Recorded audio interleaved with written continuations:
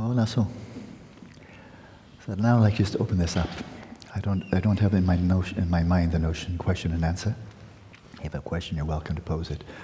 But reflections, experiences, whatever you'd like to share with the group, in the spirit that I think we all know is the way to healing and not to greater divisiveness. So I'll sweep left to right. I'll start with Craig. As a fellow American, fellow Californian. Craig in the back.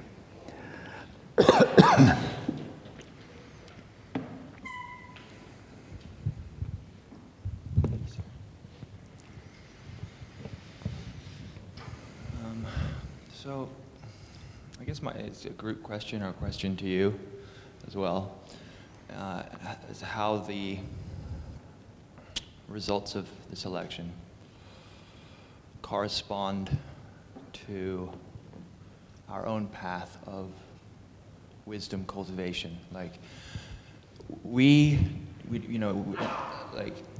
can't really make positive strides in our own spiritual life until we're aware of those elements of our mind and our behavior that are causing us suffering. Exactly right. Well said. And I'm not a naturalized. I'm a naturalized American. I wasn't born there. Mm-hmm.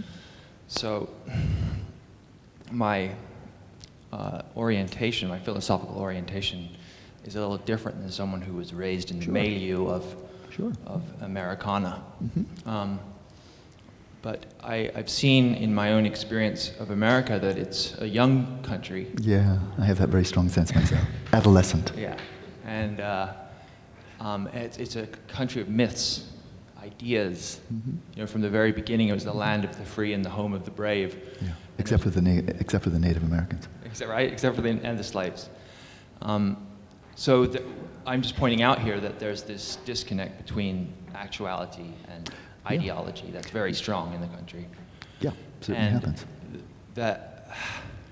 Because I really strongly believe in instead of being fatalistic, mm-hmm. and what they call a political realist, and saying, well, this is what needs to happen. Sure. I'm wondering how this election can be viewed as a positive thing. Mm-hmm. Because I think that Donald Trump is a showman, first and foremost. That's an accurate statement. That's not an opinion. He's a showman. He's a consummate showman. I don't even know if he actually believes what he says. No, I think that's very dubious. So I'm not like, oh, we've elected Hitler and he's going to start incarcerating illegal aliens and that kind of thing. Yeah.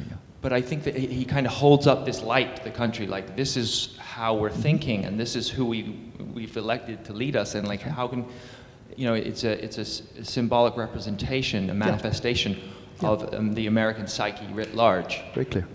So, in a lot of ways, I think it can almost be a positive outcome to see this happening, because it might hold that light up to the country as a whole. That's what I'm trying to get at here. What is and I'd like to have you crystallize your own view. I'm not trying to, certainly not in a debate, but he's certainly holding up a light. And a lot of people are abhorred, horrified by the light that he's showing, by so many of his views and his behavior. Horrified by the light, that he's standing up and rally around me, and half the people have, and the half the people are just aghast and horrified, So I'm with you for everything you're saying, but now crystallize it, if you will. How can we see that? Some people, half the people in the country, see that as a positive light, and others see this as casting us to the dark ages. How do you see that to be? How can we turn that, from our own perspective, into something constructive? What's your view?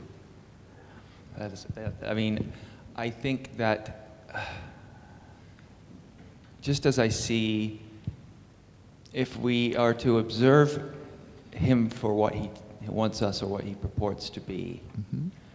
and everyone is sort of granulized into the polarizations of those views, then of course nothing very positive will come out of it. Yeah. I suppose my view is more that maybe there'll be growing pains. Uh-huh. But envision it, if you will. I'm asking you to crystallize, to contribute this group here. There's a great quote by C.S. Lewis, I think. It's like, an era can consider to be over when its fundamental illusions have been exhausted. Mm-hmm. And if, to envision it, I would see Donald Trump, us making our ways through, and his very strong opinions about what he's actually capable of doing and the sorts of issues that the country is facing, will lead American, and this is very nebulous because, lead American, the American population in general to envision greater ideas as to like philosophies beyond this polarization. I know that's not very clear, but I'd like other people to respond, please. This is not a time just for question and answer. Please, your reflections, whatever you'd like to share with us. To gather myself here. Yeah. I was really unable to take in your words, but I did put them in my audio, so I will listen to them when I'm a little less refractory. Yeah. I just was up on and off all night reading the Times, New York Times as well. And, it does take a little bit of time to absorb and then become resilient with it. I want to use my own journey of grief to talk about resilience in the face of difficulty. Please. My daughter overdosed in 2009, and I think it was no accident that it was at a time when there was obviously the Great Recession around the world, and she'd actually lost her job the day before. So, and she had some other, underlying and recent and many issues that contributed to her death a week from her 25th birthday. And really from the moment that she died, it was interesting, by the way, that a Buddhist monk did come and knock on our door at 7 in the morning from the Hennepin County, Minneapolis coroner's office to tell us. And my first response was, come sit down. And, and his English wasn't very good. And there was a moment where, I was trying to tell him, well, I know a little bit about Buddhism, and trying to make him feel comfortable, right? Yeah. And I really went into what I would call a clinician's mode, and I was very linear, and I was able to make the initial days work, right? And one of the things that I told myself from the very beginning was that this was an incredible opportunity for transformation from the very beginning, and that there would be no blame, and that there would be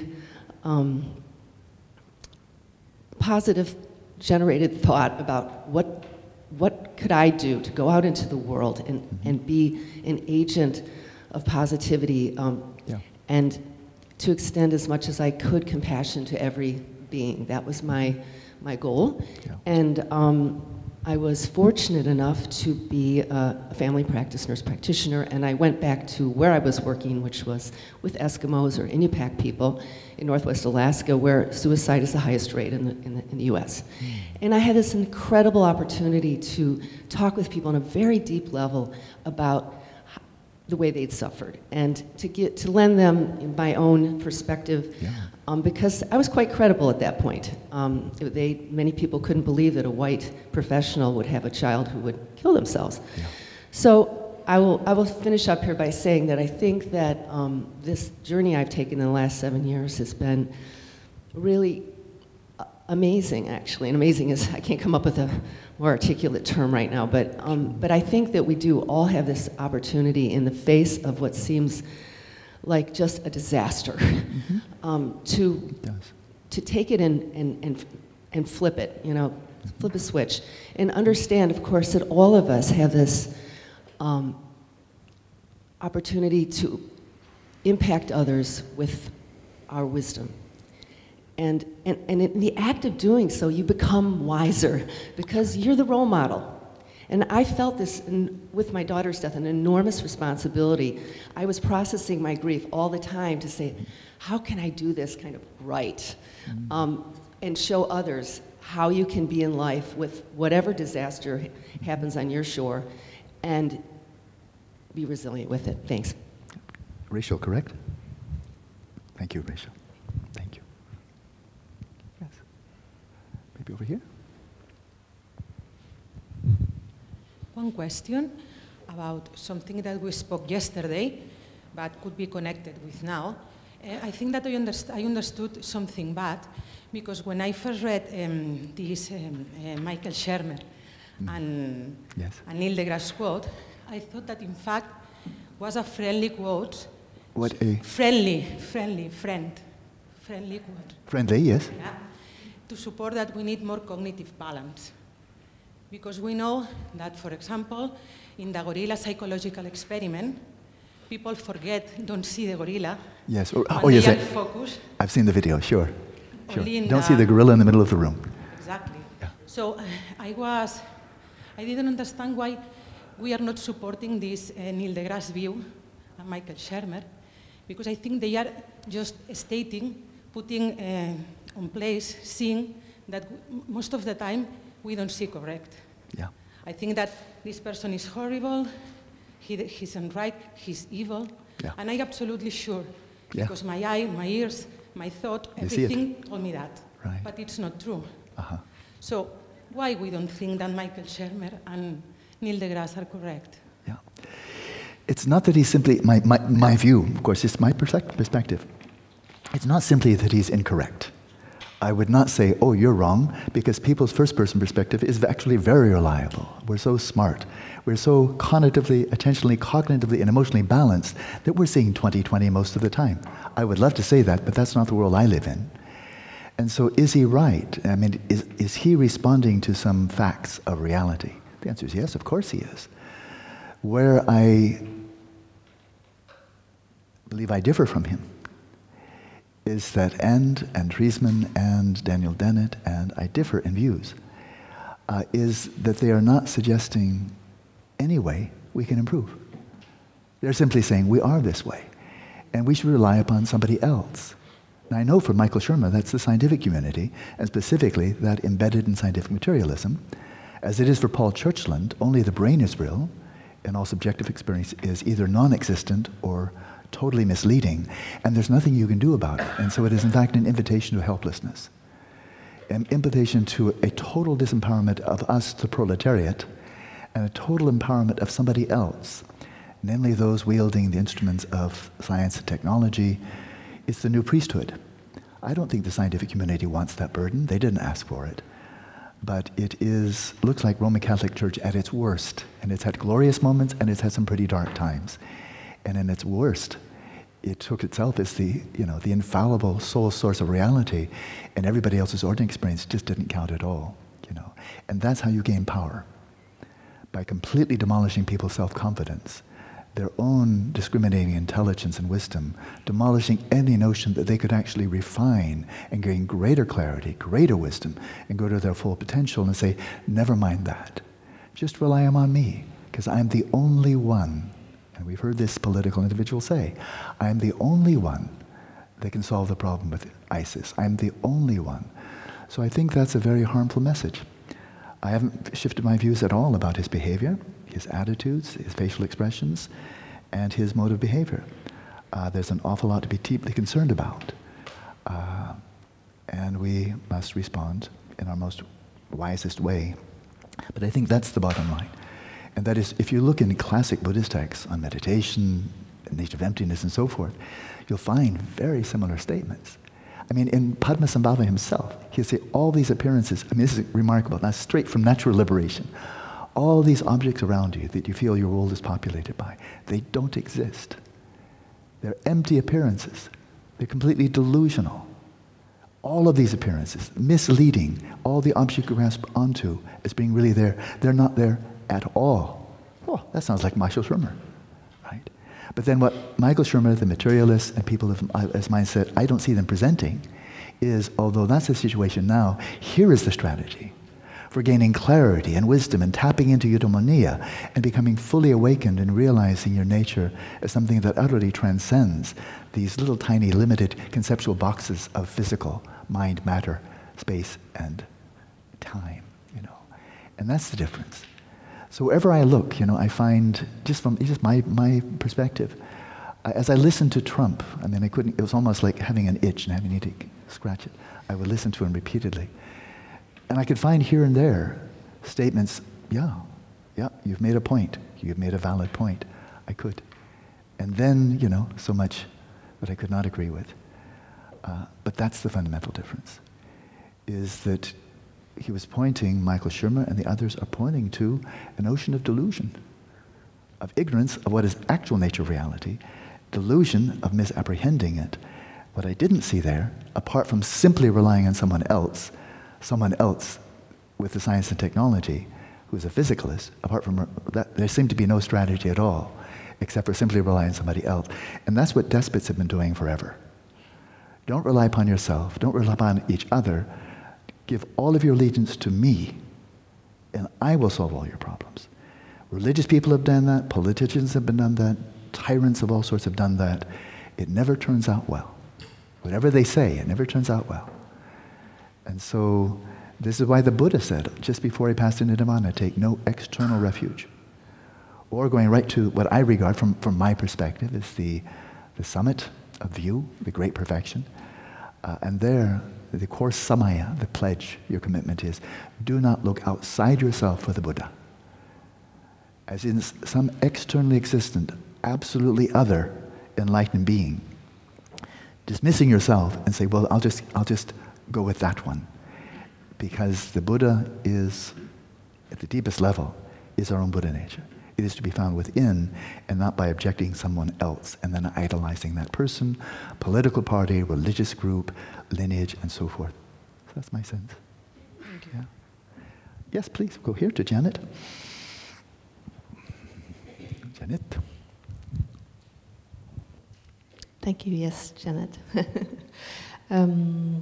I was just thinking about the elections, and I thought about big discussions some years ago in Norway about the bishop that was elected for a bishop. And he had some strong opinions about marriage between two... same sex. Yeah, same sex. And the thing that he got elected raised some very important discussions and made some very important changes that didn't go in his favor, but still it would allow it to be lightened up, the discussions, yes. the questions. Yeah. He wasn't brought to silence. It was even more accurate that his opinion could be looked upon.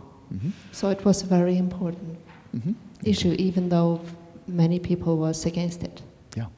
Well, certainly this new president has raised many issues that people care passionately about and feel that major change is needed. That's a true statement. And then if that can be turned with the wisdom on both parties and the general population in ways that are constructive, and not just for America as an isolated, self-existent entity, which of course doesn't exist at all, but something good for America which is in utter interdependence and interrelatedness with our neighbors globally, then we will have turned something that looks very distressful into something positive. But this isn't up to Donald Trump. He doesn't have that much power. It's up to all of us around that can turn this into something constructive or fall back in apathy and dismay and just watch how it happens. Yeah. So, Juan Luis or Jose Luis? Luis, yes. First, I understand the pain and suffering of all the people in the room, so I share it with all of you. Second, from years on, decades probably, I think the whole world is facing a major change at all different levels. From a psychological perspective, we've been dealing in authorities that has been coming down, as you have just mentioned as well. Yeah. But people still cannot rely on their inner nature because we haven't been trained, really. No, we have not. We don't have the education. There is not the cognitive either, still. And so, we are facing that change from a psychological perspective. That is being reflected in politics all over the world. Certainly. We are seeing that happening in Spain, in all the Arab countries. I mean, Morocco, Algeria, all of them may be suffering major changes in the near future, which can be very difficult for the whole world as well. We are seeing now in the States. We saw it months ago in England with the Brexit. Exactly. So I guess we are facing all together this very, very difficult situation. And I just would like to mention a quote. Years ago, someone asked Jung, the psychologist, Yes. do you think the world will survive? And he said, if enough number of people reaches the right level of consciousness, it will survive. Yeah. I thought it was a nice quote, and it reflects that we really have to go deep inside. Yeah. Now is the time. I see it as an opportunity in difficult times where we have to give the best of ourselves for the world, and because we are going to face it. And I know difficult times are coming for all of us, so let's be inwardly together and work for it. Thank you, Jose Luis. Sure, it's good. Yeah. Someone asked Jung, the psychologist, do you think the world will survive? That was, when world wars and things, and he had many visions of what could be happening. And he just answered, if enough people of the world reaches the right level of consciousness, the world will survive. I'd like to respond very briefly. But as a person who was born in America, but lived for much of my life elsewhere, years and years in Europe, years and years in Asia, but still, roots are roots. It struck me for a very long time, as Greg mentioned from the outset, that America is still a very young country. The people, the Anglos, the Europeans, have only been there for 300 or 400 years, short time. And the country as such, not even 300 years old yet, And so I regard my own country, and I'm a member of it, not somebody else, as still quite immature. I think of us as adolescents, like teenager country, with great big biceps, big military, big muscle, big economy, big ideas, big opportunities, but immature, really immature. Easily swayed like teenagers can be, right? And then having lived for years and years in various countries in Europe, in Switzerland, in Germany, in Scotland and so forth, and coming here. I'm actually teaching in Europe much more than in America for years now, much more. That it's not that it's a better continent, which would be a silly statement in any way, but it is clearly a more mature continent. Well, I know something of the Civil War here in the 30s, and I can imagine when it's clear that Franco would be your new president, something similar must have occurred, right? Something similar must have occurred. And the amount of suffering that's gone on through, we just look back through history. When was there a stained period? Going back to the Romans, going back to the Dark Ages, going back to all the wars during the Renaissance and so forth, and the Age of Enlightenment, the Napoleonic Wars, and how many more wars, and then the First World War. Europe suffered unimaginably. America had no idea, I think, really, so far away. We just sent our boys over and then came back. We didn't really suffer. The boys did, but America didn't really. Second World War, there wasn't a point here that wasn't touched. Even Switzerland and Sweden, stepping back from it, had to be profoundly influenced. So, and then Russia, Mother Russia, how much suffering there, unimaginable. And so from suffering can come wisdom, can come memory, that you have a 2,000-year-old memory of living here as this culture, this array, this mosaic of cultures, but 2,000 easily. Whereas America, we're looking back on less than 300, So I hope that we Americans, I speak from many perspectives, but right now as an American, I hope we can learn from our older brothers and sisters in Europe. I really do. Since still the dominant population in Europe is coming from Europe, not from anywhere else. This is our roots are here. I really do think of myself as Eurocentric. I hope we can learn from the wisdom here, because there's a lot of it, of maturity that just comes from experience, centuries of experience. I hope we can learn, because there's a lot of wisdom here. That's my aspiration. Yeah. Yes, please. We'll go over there, and then I'll sweep left, right. We're not in any hurry here. Yeah, we'll get back to you for sure. I just happened to notice it.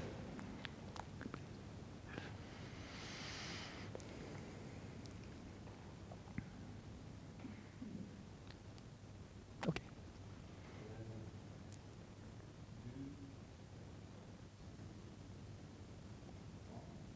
Yes, I think it's on.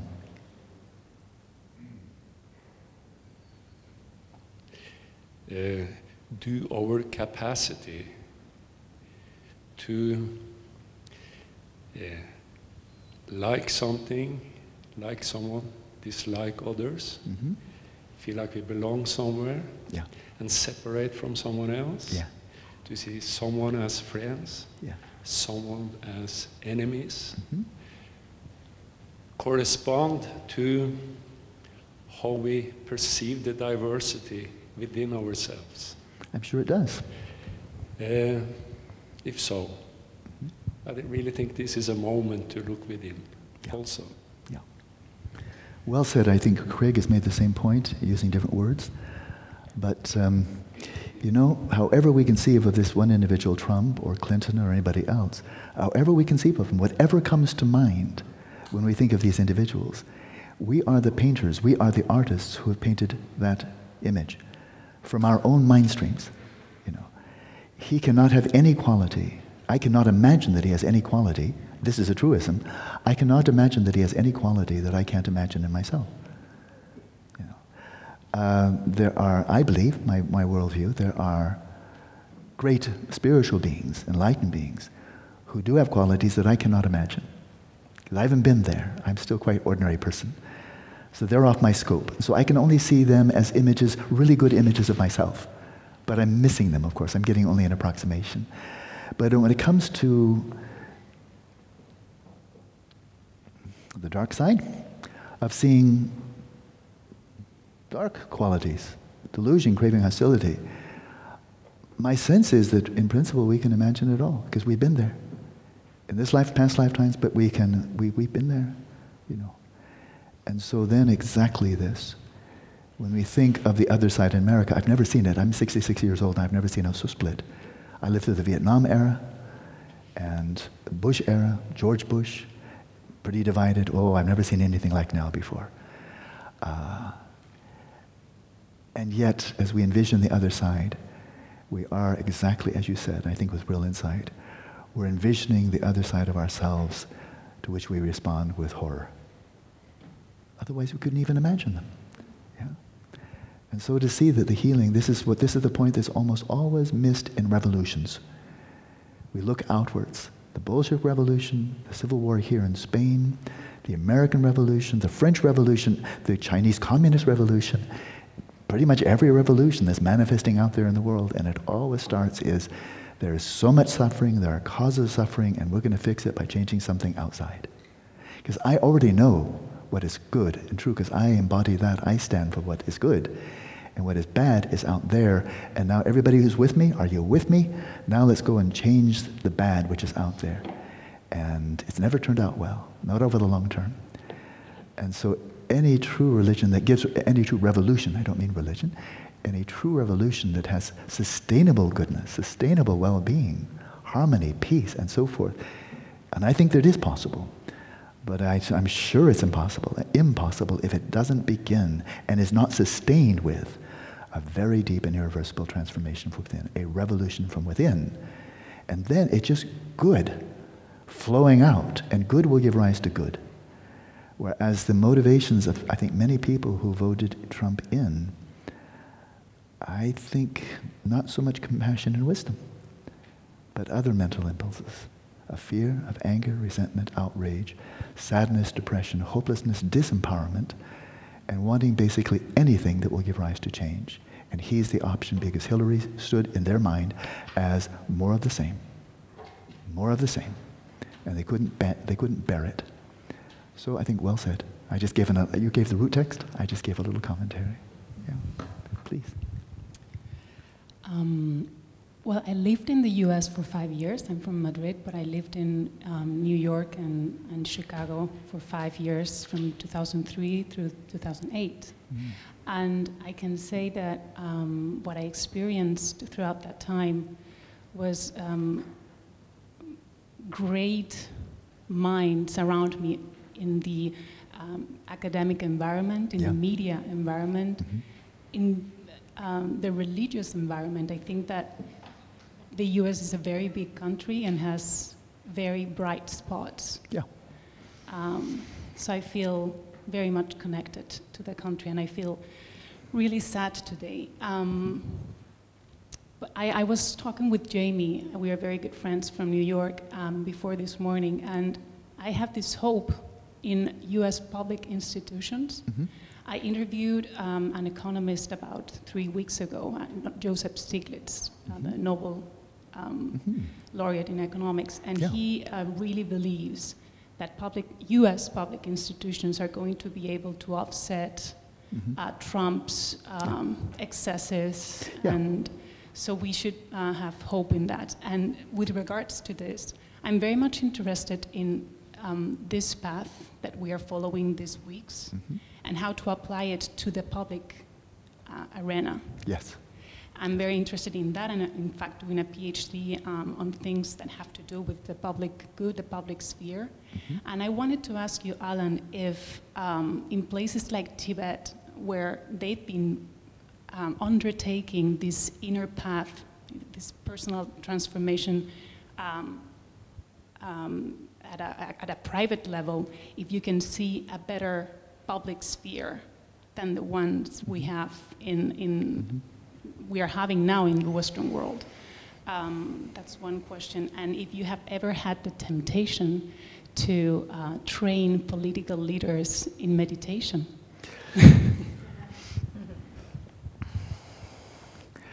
I've just been reading a book. In fact, I'll recommend it right now. I find it has many points that I'm learning to my benefit, by a Tibetan Lama, very senior, very highly esteemed Tibetan Lama who has his primary center in Australia. And the book is called Demystifying Shambhala. Demystifying Shambhala, by a very, very knowledgeable man. So I've never met him, but I've now corresponded over the last week or so. There was some real synchronicity taking place here. Over the last week or so, I've had a lot of email exchanges with his attendant, who attended one of my 8-week retreats in Phuket, so he knows me, we know each other a bit. And he's really become a very, very strong student and assistant helper for this he's simply a very, very fine Lama. But so without elaborating the book, which I do recommend, Demystifying Shambhala, it's very inspiring in some ways. But he does go through, in quite some detail, a lot of the history of Tibet over the last 1,000 years or so. And during these 1,000 years, let's say from, just that, especially starting in the 13th century, no, actually even earlier, about 1,000 years.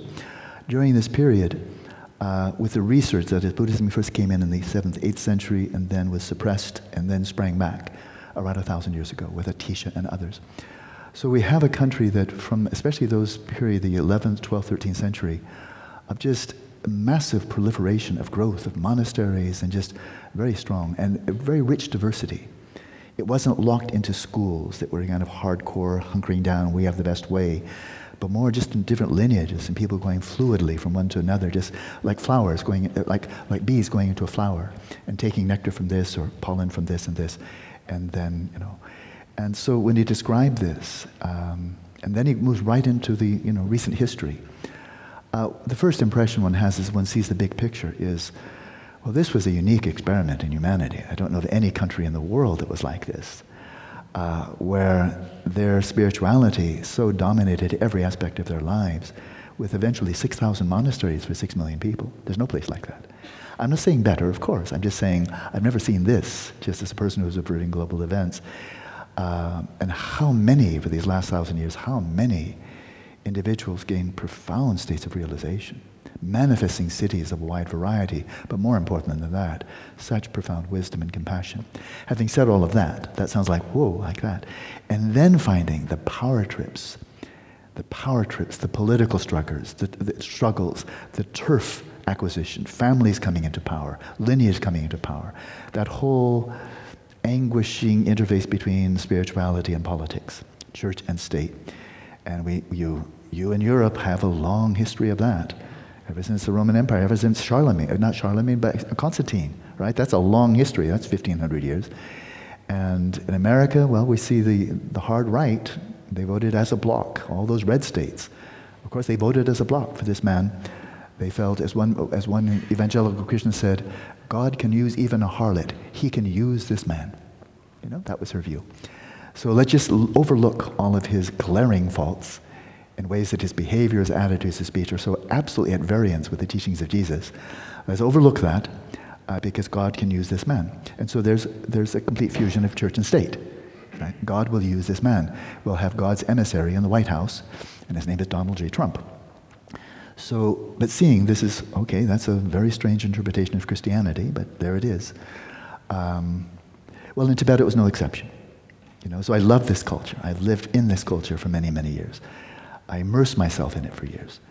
And yet the same troubles that have beset, the church and state interface in Europe, throughout so much of Europe, beset Tibet as well.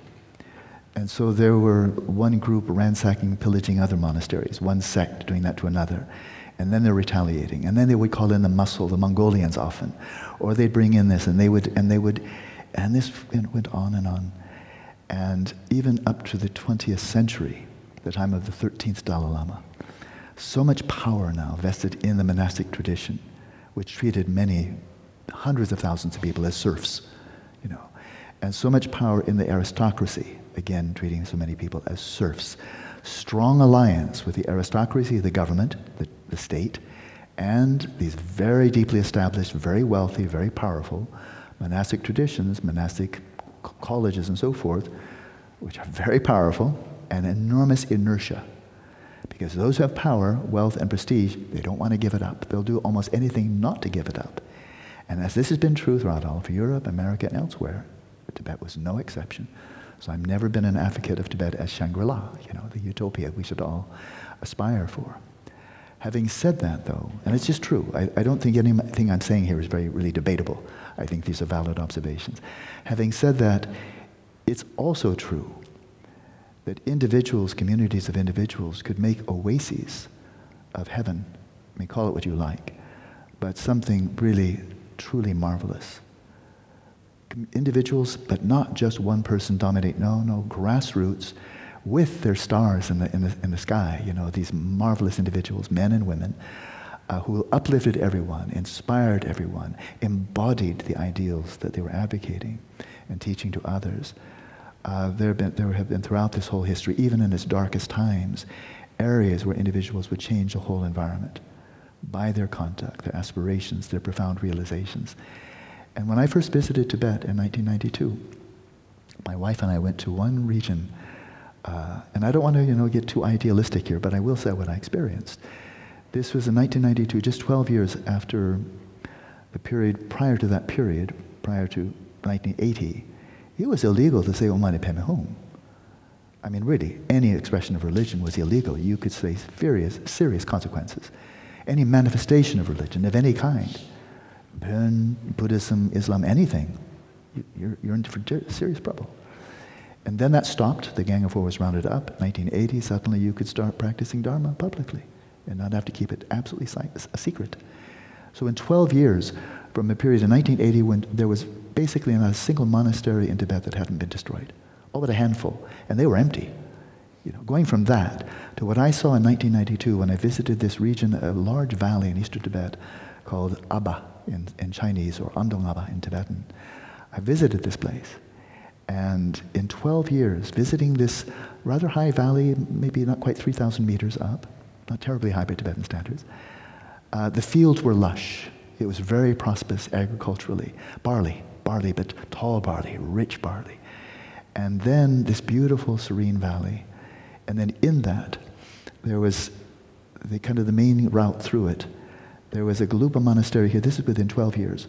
A Gelugpa monastery here with 500 monks. Across the river, a Sakya monastery with 500 monks. Just down the road, a Gelugpa monastery with 2,000 monks. Just across and down the road, a Jonangpa monastery, 800 monks. Just down the road there, it was like looking out on the field and seeing the red robes of the monks like red poppies in a field, And just seeing these lay people, it wasn't some big charismatic person that came in and shook everybody up. There was no such person. They had been in a spiritual drought for about at least 20 years, where every aspect of their spiritual life could never be public, and they would be severely punished if they did. They'd been through a 20-year drought, and these people in this area, these simple farmers, there's no big cities there at all, it's just farmers and little villages. I was told they gave up to 50% of their income to reestablishing their spiritual heritage and then encouraging their children to fill these places and reignite the flame of Dharma. I went there, I didn't want to leave. It's still under Chinese communists. But I didn't want to leave. I just thought, I've never been in an environment like this. And my wife and I got there a little bit illegally, just because you had to have a pass, a permit to get in there, because it was restricted. And we didn't have one. So when we came to the border where they said, you have a pass, he said, well, we said, no, I don't have a permit, but I have a letter for the governor. And I did, from somebody high up in Beijing. I have a letter from the government, he'll certainly allow us to say when we get there, so would you let us pass? And they did. So it was illegal, but he didn't lie. Then we got to the town, and I sought out the governor, and he wasn't there. So I had a letter for nobody. And then that very night, after I'd visited one monastery after another, and just my heart was singing, then a policeman came. We were staying in this little dingy hotel. It was absolutely not set up for tourists. Crappy little hotel, dingy little room. And a policeman came to our door and said, and he was Tibetan, but he worked, of course, with the government. He was a policeman. And it turned out he spoke Central dialect, which I speak. And he said, oh, Mr. Wallace, I'm very sorry, but you can't stay here. You don't have a permit. I really apologize, but you'll have to leave, you know. And I said, I understand. You're just doing your job. He said, would you allow me, though, just to spend tomorrow morning, and then you can watch me leave? Would you allow me just to spend the morning? Because I'd like to visit some of my monasteries before I go. He said, sure, sure. And next time you come, if you have a permit, I will welcome you back. I'd never been kicked out so graciously by a policeman, having broken their laws, you know. And so the next morning, my wife and I went from one monastery to another, and I went back 12 years later and revisited the same area, this time legally. But I saw what can happen locally, you know, what can happen locally. Around about, in 1992, so many problems still. But in this area, the Tibetans got along with the Chinese. There was harmony. The Chinese were not oppressing them, the Tibetans were not revolting against them. In that little oasis they created for themselves, they got along fine, as they had for most of their history. The Chinese Tibetans do not have a long history of strife. They don't, they're neighbors, and they intermarried, no big deal. And so I looked at that, and I got inspired. Okay, that didn't change all of China, but these were people with good hearts, altruistic motivation, focusing on the enrichment, the preservation of their Dharma. And I thought, if it can happen there, under very dire circumstances, under tremendous travail and suffering and oppression, if it can happen there, then it can happen anywhere. And so I'm just devoting the rest of my life to try to creating at least one such environment. And where we're focusing on right now is Tuscany, a beautiful place. I beg your pardon? Oh, you asked that question about political leaders. Well, the thing about Buddhism is it's not evangelical. That a Buddha having achieved enlightenment, one would think, why don't you just run off to all the rajas, you know, and just come in and zap them with your supernatural powers, and then pin them down to the ground and say, look, and I got some great Dharma to listen. You better listen to me because I'm really awake. And he never did that, of course. He never sought out political leaders. And yet he had so much to offer. Compared to him, you know, I'm nothing, I'm a little grain of sand. But when people asked, whether they were farmers or courtesans or government leaders, or whether they were kings or business leaders or simple peasants and so forth, men or women, made no difference. It really made no difference.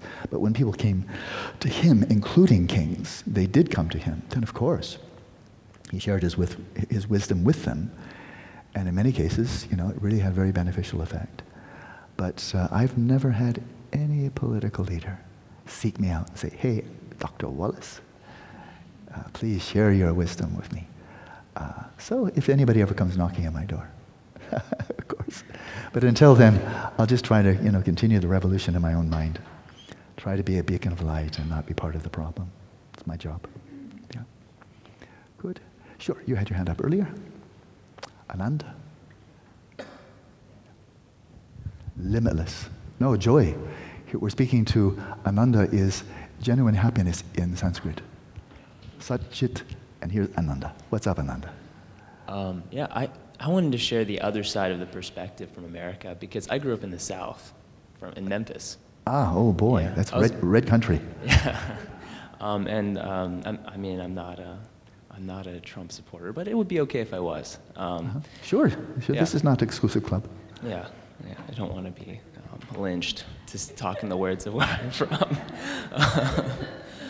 But yeah, I mean, I grew up in a, Trump is a scary thing for me, especially because... He's what? Trump's a scary thing for me. Yeah. I mean, right now as it is, I mean, I'm stopped at TSA every time. Yeah, you look like you could be one of them. Yeah. I mean, I had like, in DC, I was leaving a few weeks ago and had an African-American police officer stop me and do a 45-minute search on me, and then tell me, well, you look like an Arab. He whispered it to me. That's nice that he was so candid. Yeah. Then you see the racism right in your face. Yeah. So, I mean, I grew up in Memphis, and I mean, my friends, when I moved to the West Coast when I was 18, to go to Reed, they said, like, oh, you had the KKK. What's that? Like, I didn't think that still existed. And I guess I want to think about this in terms of practice. And that's what we're here for. Everything, at least for I've seen from practices, things need to be expressed. They have to come. They have to be heard in some sense. And when you have this winners and losers politics that we do in America, you're bound to have this happen over and over again. Sure. And whatever side you're on, I mean, the blues are saying we have the right answer, and the reds say they have the right answer, and of course, the right answer can be quite different when it actually fits in a way that works for everybody. Yeah, for everybody is the key point. For everybody is the key point. Yeah. So. And everybody is not just all Americans. We Americans can forget that sometimes, because we have this friendly neighbor to the north and this little pesky neighbor to the south. And it's easy to think, well, that's pretty much it. Here we are, the great big oceans on the other side, where they really matter. And whereas in Europe, you just can't think that way. You just can't. Spain cannot think that it's totally an island unto itself, surrounded by thousands of miles of ocean, and nobody in Europe can. That's an advantage. It's an advantage because the sense that we're isolated, we're separate, as we thought in the First World War for most of it, as we thought for the first 2 years of the Second World War, that's not our business because we have big oceans. Well, that's just supporting delusion. And now that, in terms of now the environmental issues, the last 5 years have been the hottest recorded years in history. And, to deny that we are involved in that is absurd. But when it comes to environmental issues, that would have been my life. Had I not encountered Dharma, I would have been an environmentalist. But from the environmental perspective, the notion that any country is separate is just absolutely absurd, a complete fiction. Yeah. So it's time to wake up and smell these roses. That we're all living in interdependence here, and everyone means actually everyone, and not just the human species. To shrug, I mean, this didn't make much of headlines, but to shrug at the fact that we've wiped out half the wildlife on the planet in 40 years, and we're emptying the oceans of fish and replacing them with plastic bags. This is not a time to be closing the eyes. So in such times, the necessity, the primacy, the indispensability of Dharma, in the richest, broadest sense of the term, becomes just painfully evident, but then joyfully evident. At least there is something that is a possibility. Maybe one more, we'll take a break. I'm just going to sweep left. We'll have more time. I'm going to go right to the back.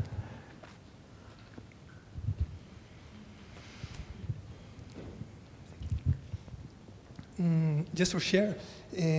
Please do. For me, especially the first week, when it was an incredible experience to be here, to any one of you, because it's people from every country, a lot of ages, different style of life. And I call home, hey mom, hey to a couple friends. This is amazing to be here. It's one of better than the teachings that are lovely too, but especially in the first week was like, oh, it's amazing to share with people in groups, with different cultures, education.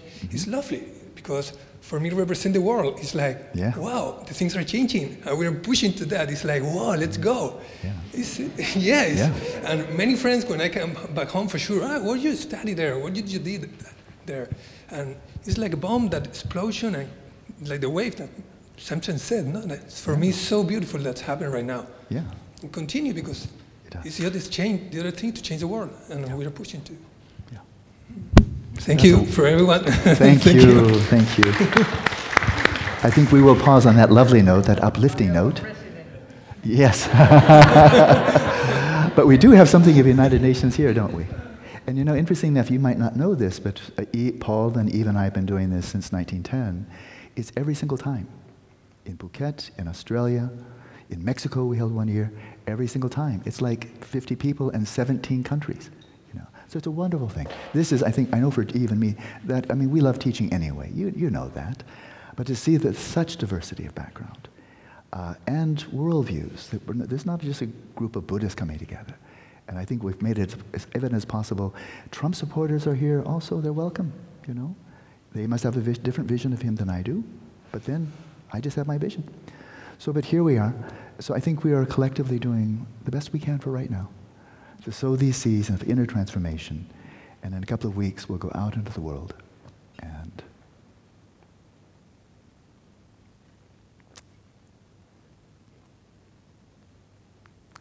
blessed are the healers.